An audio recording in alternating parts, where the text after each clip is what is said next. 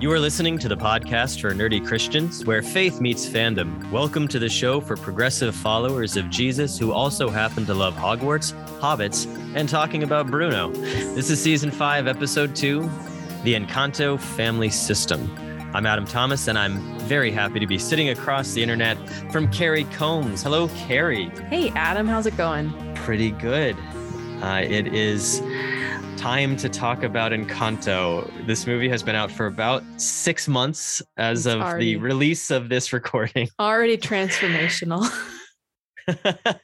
We were joking when we were planning Season 5 that we could probably do the entire season just about Encanto, do like 9 episodes on it. We settled on 2, and we'll see what happens, how it sneaks in other places. We already talked about it a tiny bit in our first episode of Season 5 on I Want Songs, but we're going to talk about it a lot more today. And specifically today on the whole family system, not just Mirabel, but how she interacts with her cousins, her aunt, her uncle, and the rest of her family, particularly Abuela. So should we share our quotations for today? Sure. The scripture quotation today is Genesis 37, 17 through 20, about a very complicated family system in the Bible. So Joseph went after his brothers and found them at Dothan. They saw him from a distance, and before he came near to them, they conspired to kill him. They said to one another, "Here comes this dreamer. Come now, let us kill him and throw him into one of the pits. Then we shall say the wild animal has devoured him, and we shall see what will become of his dreams." And our nerd quotation is from the song All of You, and it's going back and forth between Mirabel and Abuela. "Home sweet home, I like the new foundation. It isn't perfect, neither are we. That's true."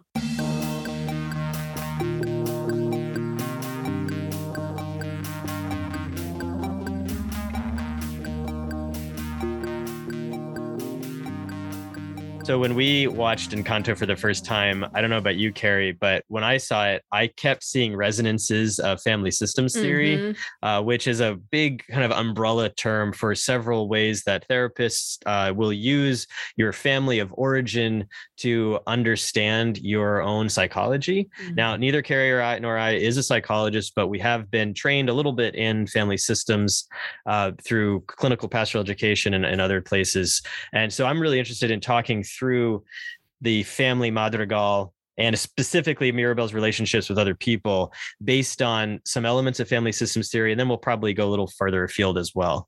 Well, and it's a helpful way to see it, I think, as someone who has learned to see families and other relationships like a church as a system, realizing that there's a organization beyond just each individual relationship and how all the relationships interact. Here we have this multi-generational family all living under one roof in the casita, and they all interact in different ways, have different quirks and expectations and habits, and obviously their magical gifts play into that.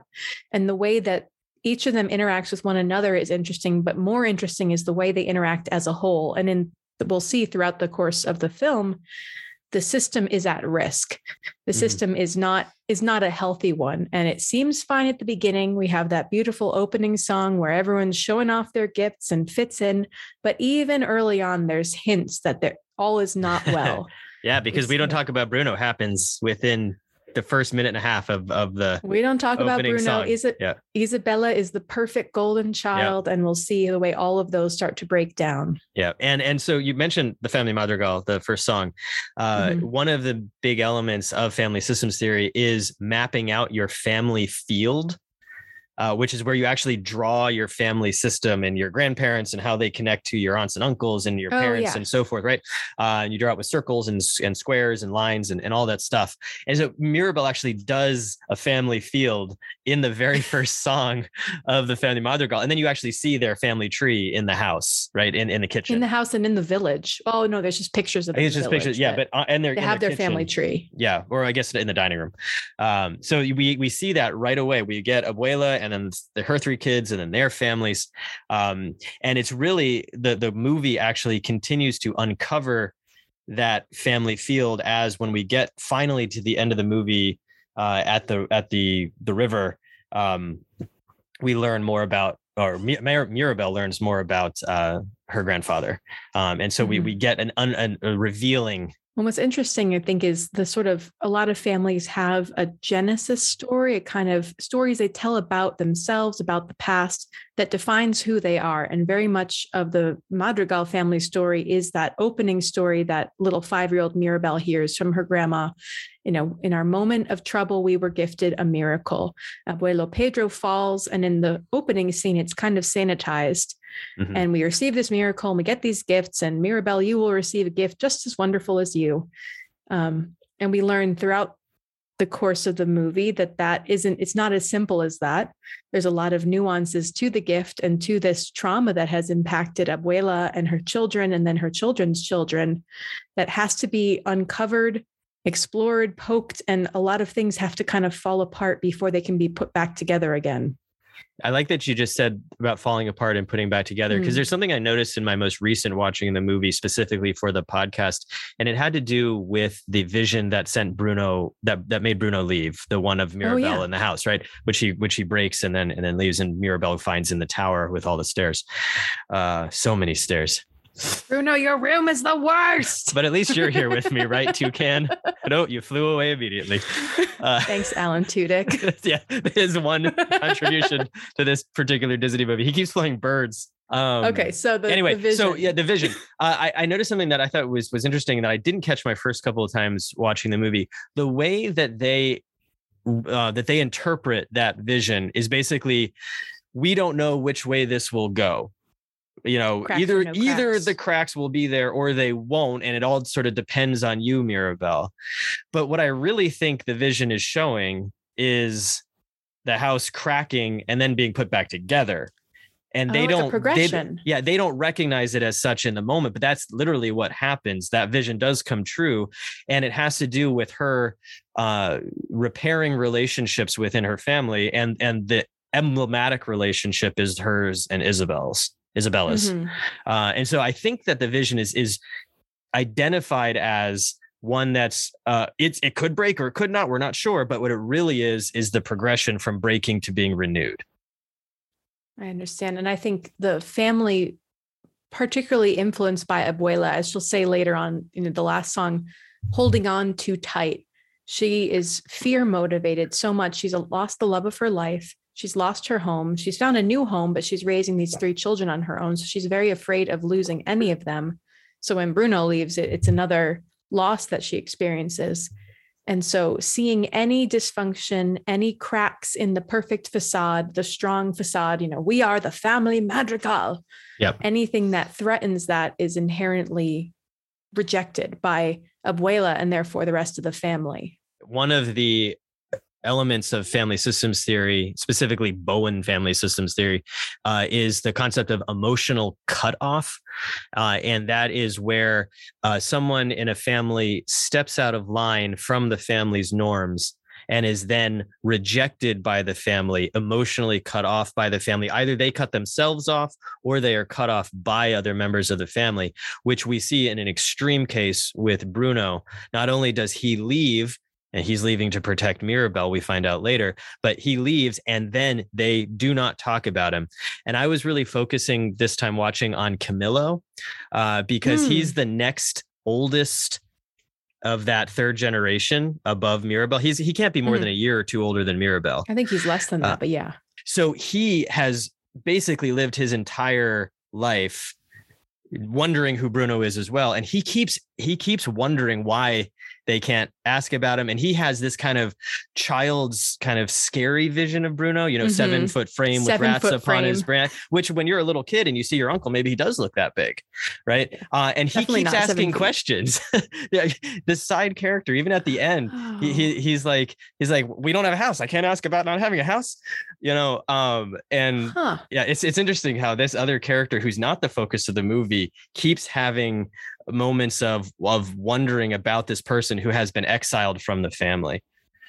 I never saw that. I see Camilo as being like the comic relief in a lot of ways. And so in doing that, he mitigates the tension that they all experience. He'll break out, just kind of to shake them out of their tension. But also that you're right, that he is kind of poking and asking And I wonder how much that says about him being a middle child. Mm-hmm. Yeah, You it's want talking to about talk sibling about position. Yeah, sibling go position? ahead. Because I think it's pretty obvious, at least among the three sisters, so Julieta's children, you have the kind of stereotypical golden, perfect first child. Literally the golden child. Literally, she's called that in the song. Then you have the strong one, the Luisa, who holds all the family attention and takes it upon herself to make things right. With Mirabel being the youngest child, the lost child, the overlooked one in the system of the family. And another element of family systems theory that goes along with sibling position is the concept of self-differentiation. This is where a person is able to be themselves within the system, independent of the other parts of the system. And in Encanto, the characters of Mirabel and Isabella really show the two sides of self-differentiation. Mirabel is actually a very highly self-differentiated character because she's willing to risk emotional cutoff to heal the system. She's willing to be exiled in order to help her family get beyond whatever issues that they're dealing with. Whereas Isabella is not. She's ready to get married to someone she doesn't love simply to please the family and not rock the boat. And it's that idea of rocking the boat, which is so important in family systems theory. Disrupting the homeostasis. And that's what Alma is trying to prevent at all costs. Everything needs to be perfect. Everything needs to be smooth.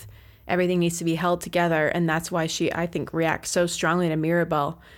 And as the family's a system, so is the church. And I at least recognize the almas, the abuelas in the systems of the church that want to keep things steady, but they might not be the most healthy. You know, you and I are priests. We are called to be, alongside our lay leaders, guiding these churches that are systems in a way very similar to a family. And I at least have experienced backlash similar to Mirabel when you see something is wrong, you see there's cracks, but it feels like no one else is willing to look at them or talk about them. And in this case, Bruno's afraid that his vision of Mirabel will exile her essentially from the family. So he leaves. But then Mirabel, regardless, becomes exiled from her family by being different, by pointing out, Luisa's not okay. She's carrying too much. Isabella is miserable.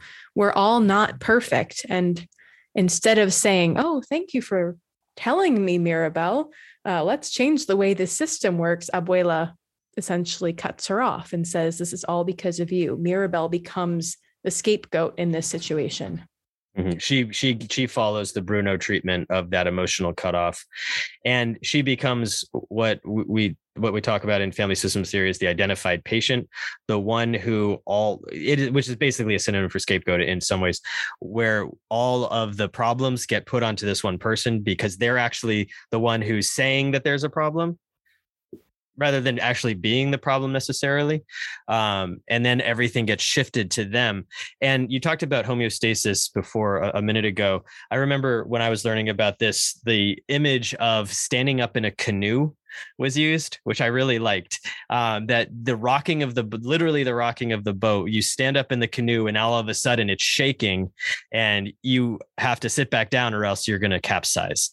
And so what the family system tries to do in a situation where the homeostasis or the equilibrium has been shaken is by any means necessary, bring it back to the status quo. Whether that means exiling somebody or doing something drastic, it will try to come back to that status quo, and oftentimes in very harmful ways.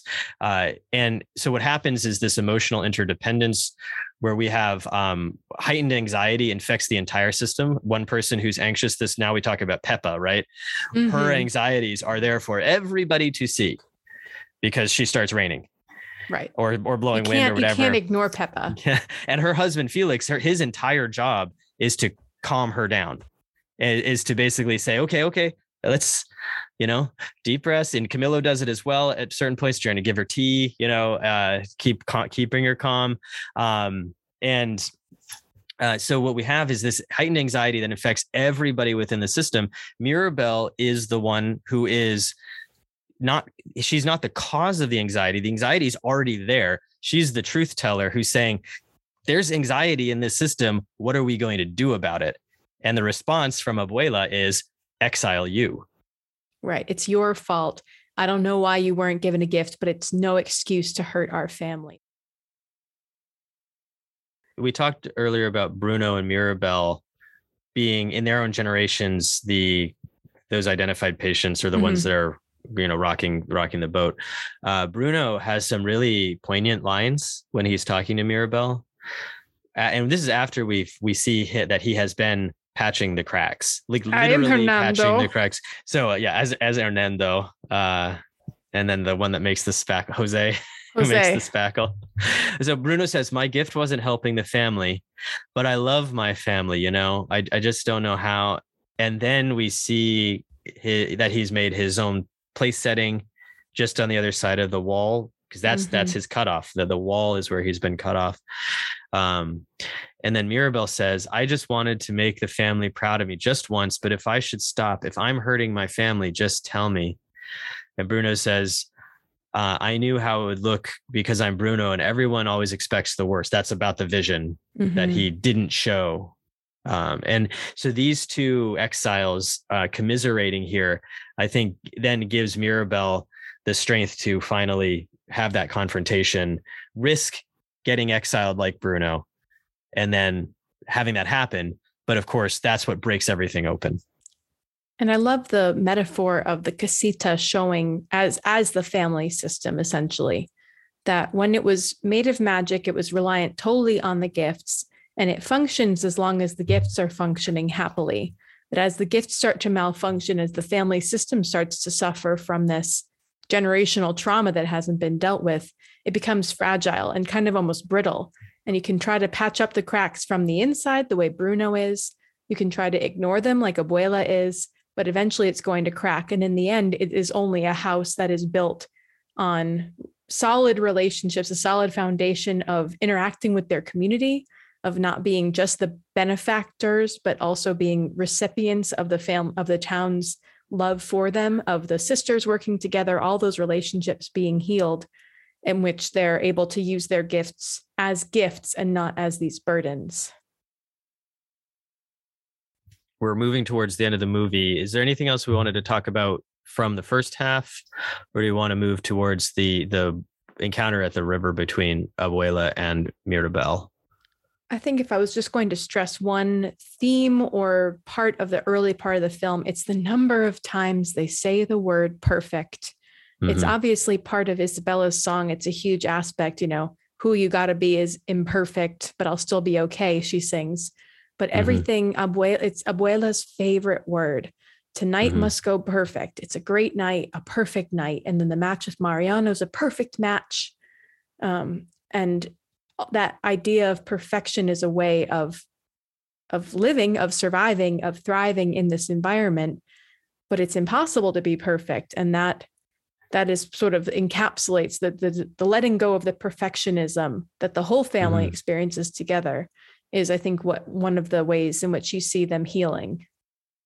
And it's interesting how around the perfectionism angle, Mirabel's father, Augustine, defends her around that a couple of times with Abuela. And he talks to Mirabel also about, I don't have a gift. Felix and I, we married into this family. We don't have a capital G gift. And if you watch it with subtitles, it is capitalized. Which I do. I like to watch our movies with subtitles so I can catch all the dialogue. But he also falls victim to that need for secrecy. He tells her to hide the vision. Just put it away. We'll deal with this later.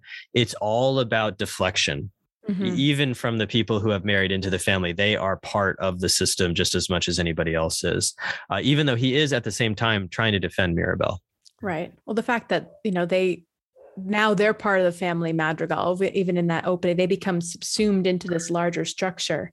And when Augustine comes to a small amount of blows with Abuela, she says, you've never cared for this family. And Augustine says, I'm caring right now about my daughter.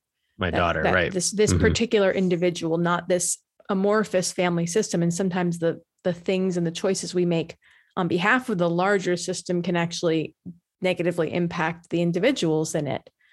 And it's part of, I think, her parents being truly supportive of their daughter, but unwilling to go up against Alma except in moments of extreme crisis, that they're not able to shake the system, but they try to peacekeep in their own way, very quietly with Mirabel. So then so that confrontation happens. Mirabel and Abuela have their big split, which then splits the casita. It falls over. The mountain splits. When the mountain splits, we're able to revisit the location of the Pedro's sacrifice. Pedro's sacrifice. Abuelo Pedro and Abuela and all the townspeople were fleeing from violence in Colombia.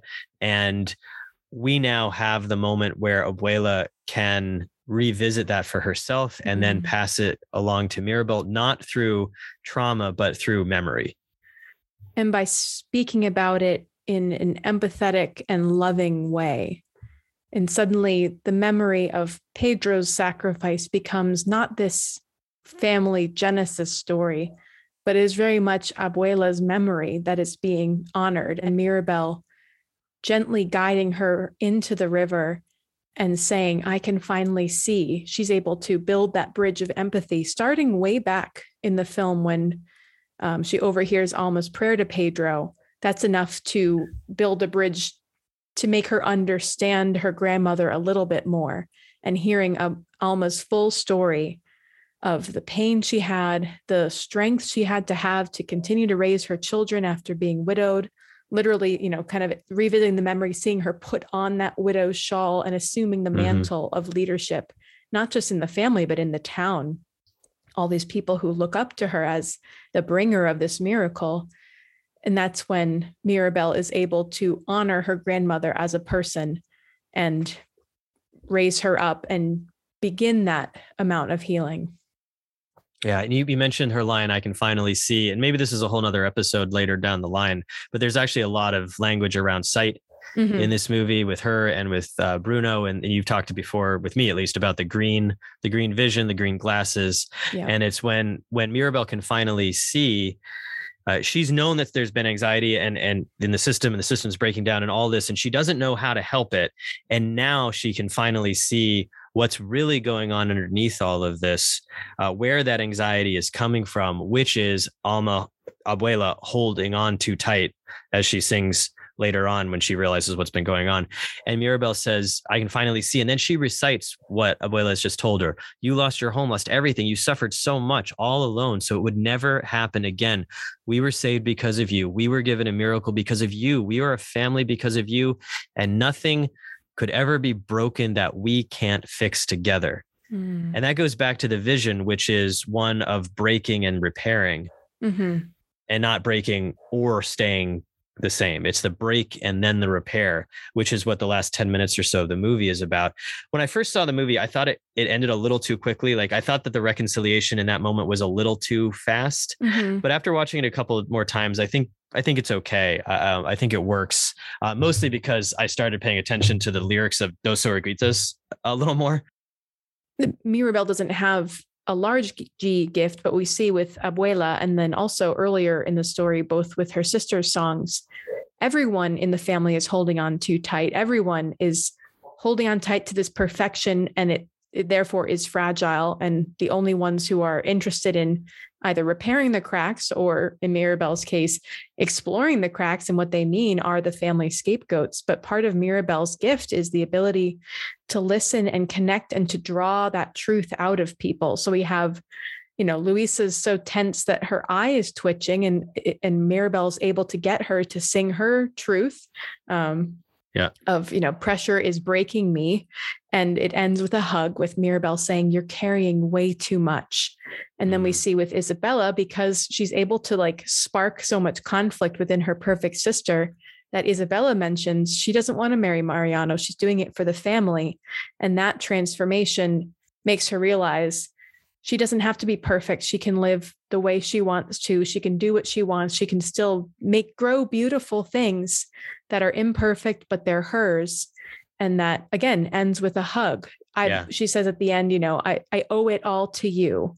She's out there, she's changing minds, and it's all because of Mirabel's willingness to listen to something that's not easily easily summarized, something that is nuanced and difficult, and getting her family to speak truth rather than just standing up straight and pretending to be perfect for the sake of Alma, which makes me really kind of wish that Camilo and Dolores had their own songs, because they also suffer a lot of heartbreak and overlookingness that I would be curious They only get about, to sing in We Don't Talk About Bruno. That's right. They give We Don't Talk About Bruno basically to Peppa's family, which is kind of neat, a way to give them something to sing about. Right. But they're still building up that family mythology of, he's the scary specter in the background.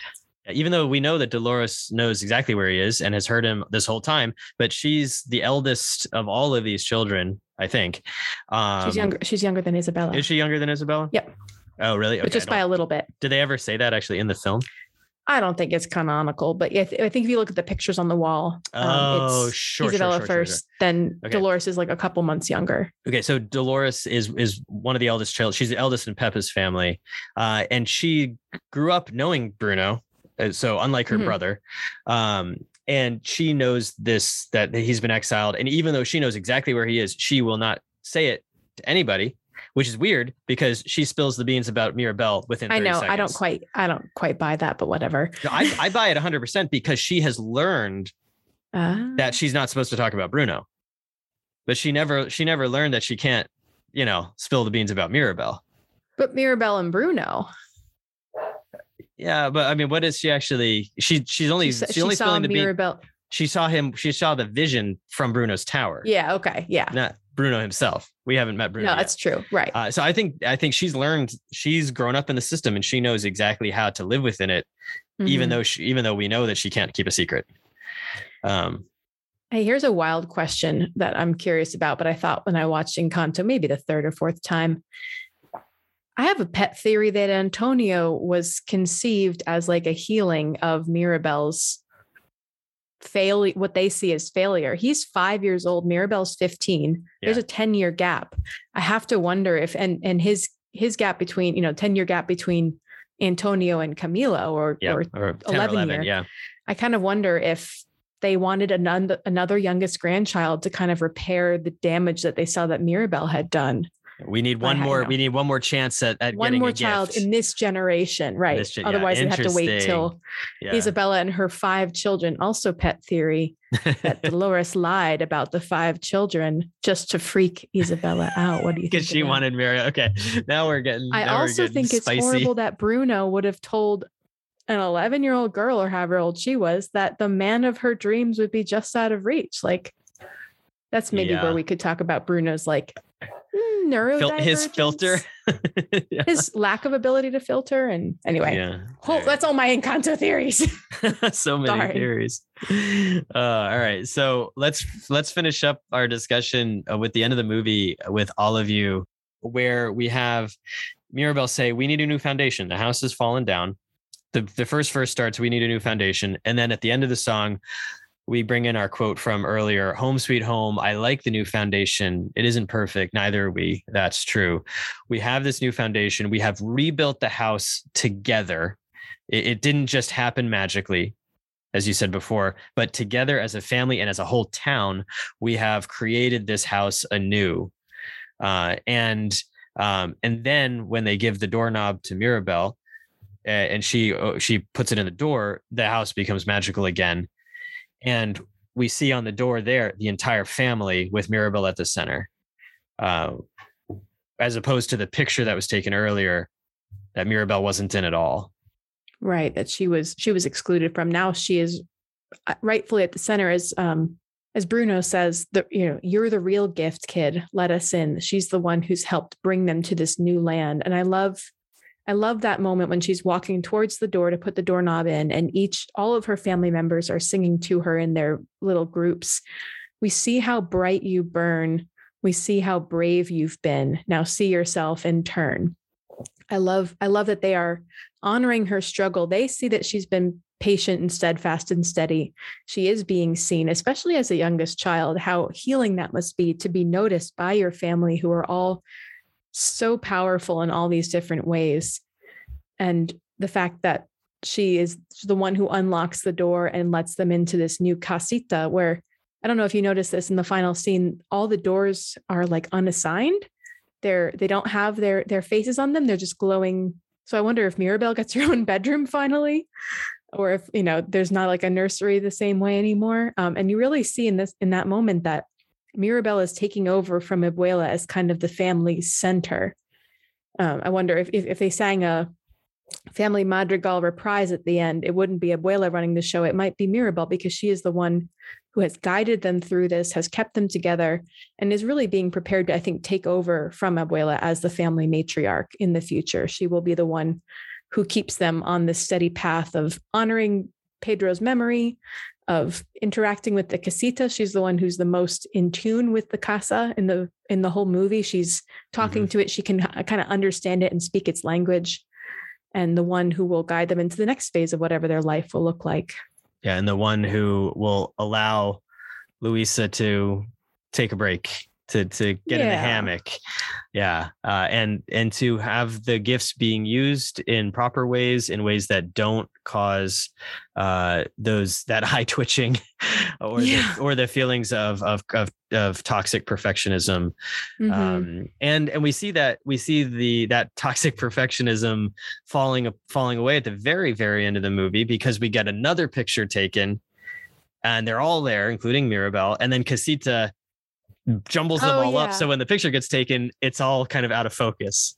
Unlike the picture earlier in Antonio's room, which was perfect, except that Mirabel's not in it. Perfect practice poses. Yeah, there they are. And now at the end, we're all jumbled together and it's okay.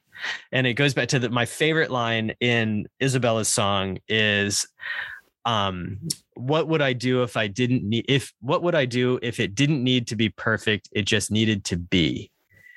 I really love that line. She needs to create. She has this compulsion to create. And up till now, she's only ever created roses because that's what she thought everybody wanted to see.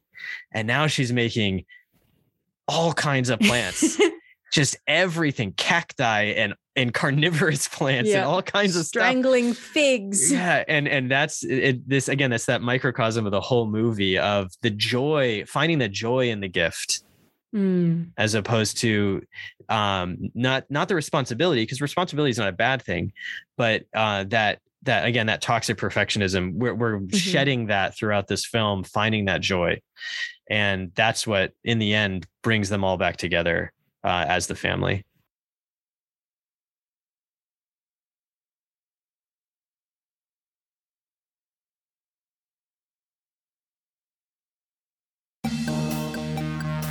This time on the podcast, we are reading pages 55 through 104 of The Long Way to a Small, Angry Planet. Here's a quick recap.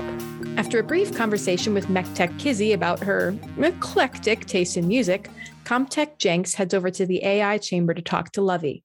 Now, there may be tons of other Lovelaces in the galaxy, but only one Lovey, whose unique personality was shaped by the experiences she's had aboard the Wayfarer, kind of like organic people, come to think of it. The two dream about what life might be like if Lovey could leave her core and have a body. The legal implications aside, there are moral questions on Jenks' side and personal questions for Lovey. What would her body look like? Would she get bored having only one set of eyes? The two wonder and share in the only kind of companionship they've had in the time they've known each other. The next day, as the crew prepares for the tunneling project they're scheduled for, Rosemary gets an impromptu lesson on interspatial physics by Kizzy, who tries to explain what it means to tunnel, to connect two very far away places, the way that they do. Basically, it's dangerous, and it would be impossible without the presence of Ohan, the navigator, a creature called a cyanot pair. Cyanot pairs are creatures with a virus called the Whisperer, which is sacred to their people and allows them to navigate the sublayer in a way impossible to other sapiens and even AIs. During the punch, Rosemary watches Ohan calmly compute directions and distances, unfazed by the mind-bending experience.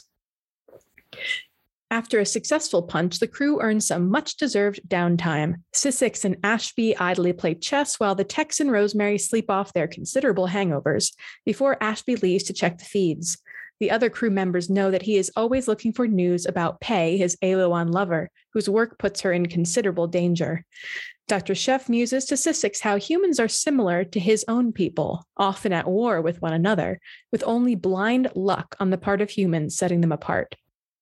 That's when the news hits that the GC has accepted into their ranks one tribe of the brutal, unpredictable Terari people, whose territory close to the galactic core gives them access to huge amounts of natural resources. Ashby sees this as the opportunity he's been waiting for, and his letter of intent becomes accepted by the Transportation Board, who offer him and the crew a huge amount of money, plus expenses, to long haul their way to the core and punch their way back out. The reward is great, but so are the risks. In the chapter Technical Details that begins our book club for this episode, we have Jenks musing about AI, artificial intelligence, and I think it's really interesting. I'm just going to read the whole quote and then we can talk about it. It says, Lovelace, the AI who is female in this version, her personality had been shaped by every experience she and the crew had together, every place they'd been, every conversation they'd shared. And honestly, Jenks thought, couldn't the same be said for organic people? Weren't they all born running the basic human starter platform, which was shaped and changed as they went along? In Jenks's eyes, the only real difference in cognitive development between humans and AIs was that of speed. I think that's really fascinating. The idea there's a nature versus nurture idea here. I like the phrase the basic human starter platform. And that's what infants are. Yeah, babies are the BHSP. And I just think about we haven't gotten an AI yet, and hopefully we really never will, because then Skynet will happen and humans will be wiped out. We'll all be put in the Matrix. I've seen Terminator. I've seen The Matrix. This is bad news.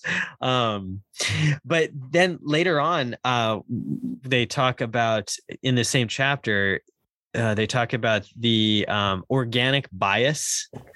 Which is I got another fascinating phrase. One of the reasons I love Becky Chambers' books is because she takes real world ideas like bias and transports it into this sci-fi setting so we can look at it from a completely different angle. Organic bias. What the heck is that? Well, it's a lot like any other bias that you might have based on your own identity. And these people called the Friends of Digital Sapience have this organic bias because they think that all AIs want a body. And we know that's not true. Lovey says she does, but what about any of the other AIs? We learned about mammalian bias in the first chunk of chapters as Rosemary encounters Syssix, who is a reptile, cold-blooded, literally, she gets cold easily and needs warmth in order to function. And yet our mammalian bias is that cold-blooded means distant and cold-hearted. And we'll see this more about how mammals versus reptiles approach parenting and relationships. And now we're learning about organic bias, that having the thought of an organic creature, someone who has a body, that having a body is inherently better than not. And what's interesting about the discussion between Jenks and Lovey is the reason she wants a body and that they outweigh the potential drawbacks, which is like, do I want to be trapped in one set of eyes? She's able to be everywhere all at once, have direct access to the linkings, which is their version of the internet, I guess. Yeah. But because of the fact that she has fallen in love with Jenks and she's learned so much from the crew, she wants a chance to explore off the ship, to see the ground to see the sky from the ground, to sit down and eat dinner with her crewmates, and to be with Jenks in all the ways that are possible for people who do have bodies.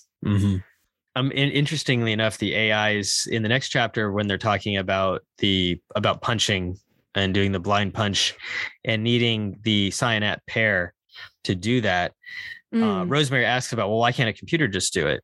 Or why can't an AI do it? And they say, well, AIs are only as smart as their programming. And because none of the species that are not cyanate pairs know how to do this physics, we can't program our AIs to do it. There's no way for the AI to learn past where we can teach them. And the cyanate pairs, that's their technology, and it's actually their religion that they can't talk about or that they won't talk about it.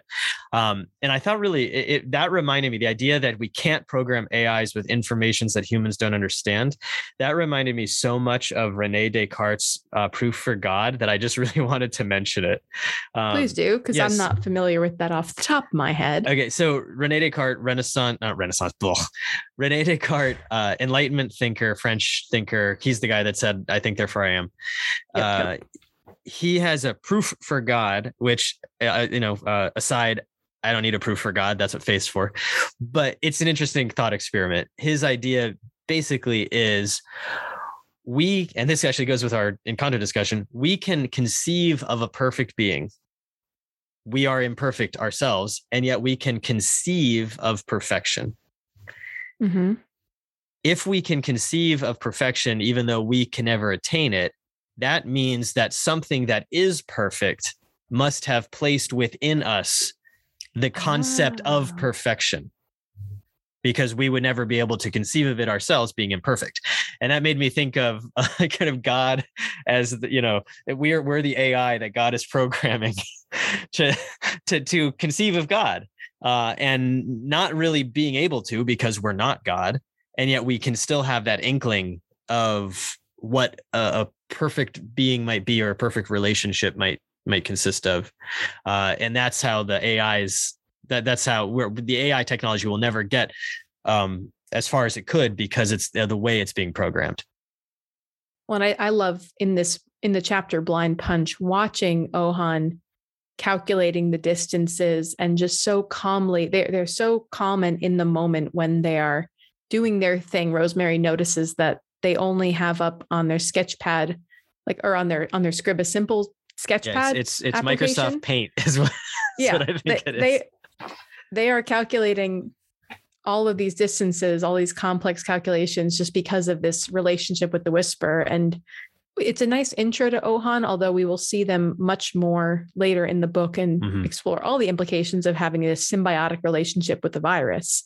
But in the meantime, opening up the question about cyanat pairs. And I got to admit, I have to get used to using they as a plural pronoun and not as just a singular pronoun, because Ohan are plural, two creatures in one.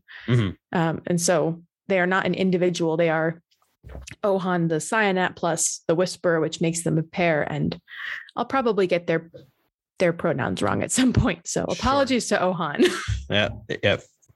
I think it's interesting that they that faster than light travel has been banned, because it's basically time travel. It's time travel. It's such a big part of other sci-fi books. Like I was trying to and successfully finish the Ender's Game series finally, because a new book came out, and so much of that is based on faster than light travel, basically skipping like a stone skipping over the surface of a pond is how they sort of interact with time. And in one or two sentences, Becky Chambers is like, we're not doing that in this universe. Yeah. To be traveling faster than light means to be time traveling, to set out on a journey, knowing that everyone you know and love back where you came from is gone. Yep. And then she's able to do that because of this ability of these ships to tunnel, to poke holes through the space, to make tesseracts, essentially. Yeah. What Star Trek calls subspace. I think they call it subspace. Okay. I think it's a similar concept. Although warp drive, the whole thing, they make up something called warp drive. The whole thing confused me, because I am not great at regular physics, let alone made up fantasy physics. Yeah. So it has a veneer of scientific plausibility to it, which is all I need for sci-fi. It's good. What I love about this, and I guess she hints at, like, she can't explain tech that is beyond human understanding, because like a AI cannot exceed the programmers that are programming it. Becky Chambers is, as far as I'm aware, a human. And so she is limited, in fact, by the abilities of our brains, our squishy human brains.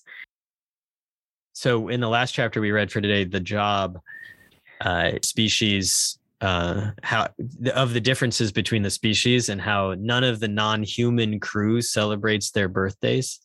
Seems like only humans celebrate birthdays, which is kind of fun. Kizzy insists on celebrating celebrating birthdays.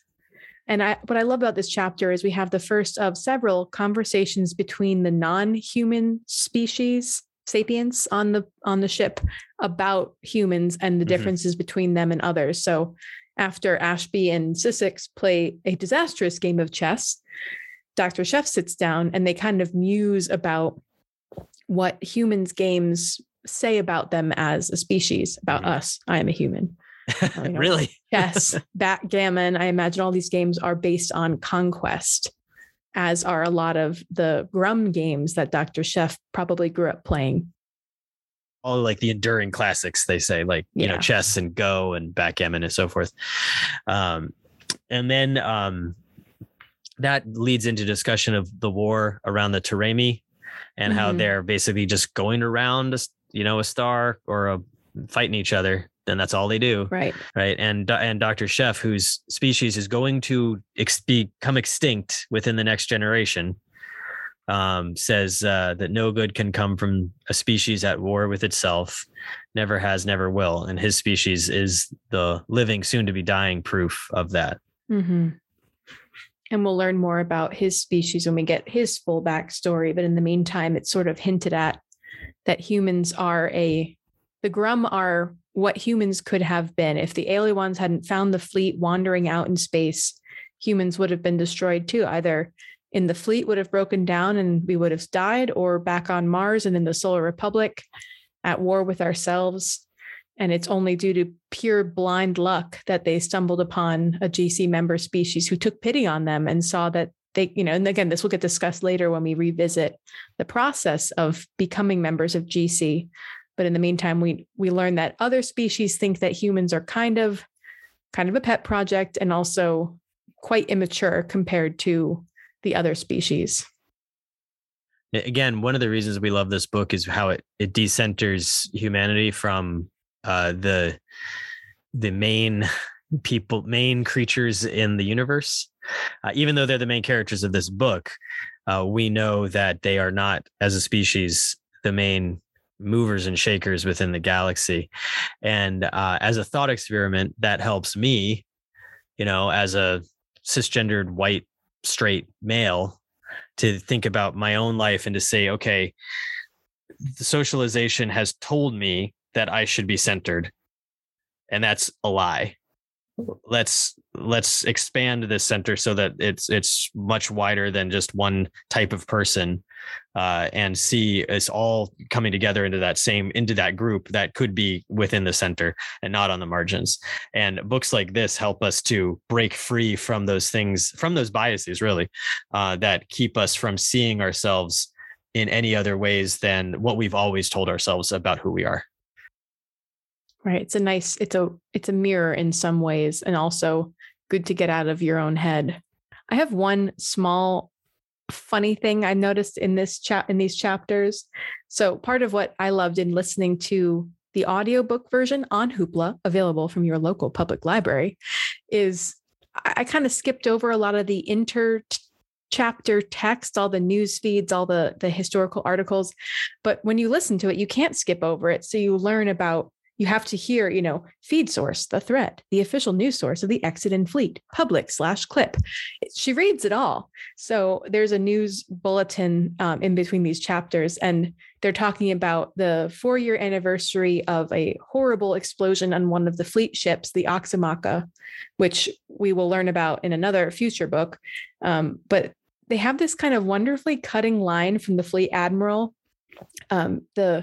The Martian government has put on like a festival to, dedicating memorial to the people who were lost aboard the Exodus fleet. So they're not connected except by being humans anymore.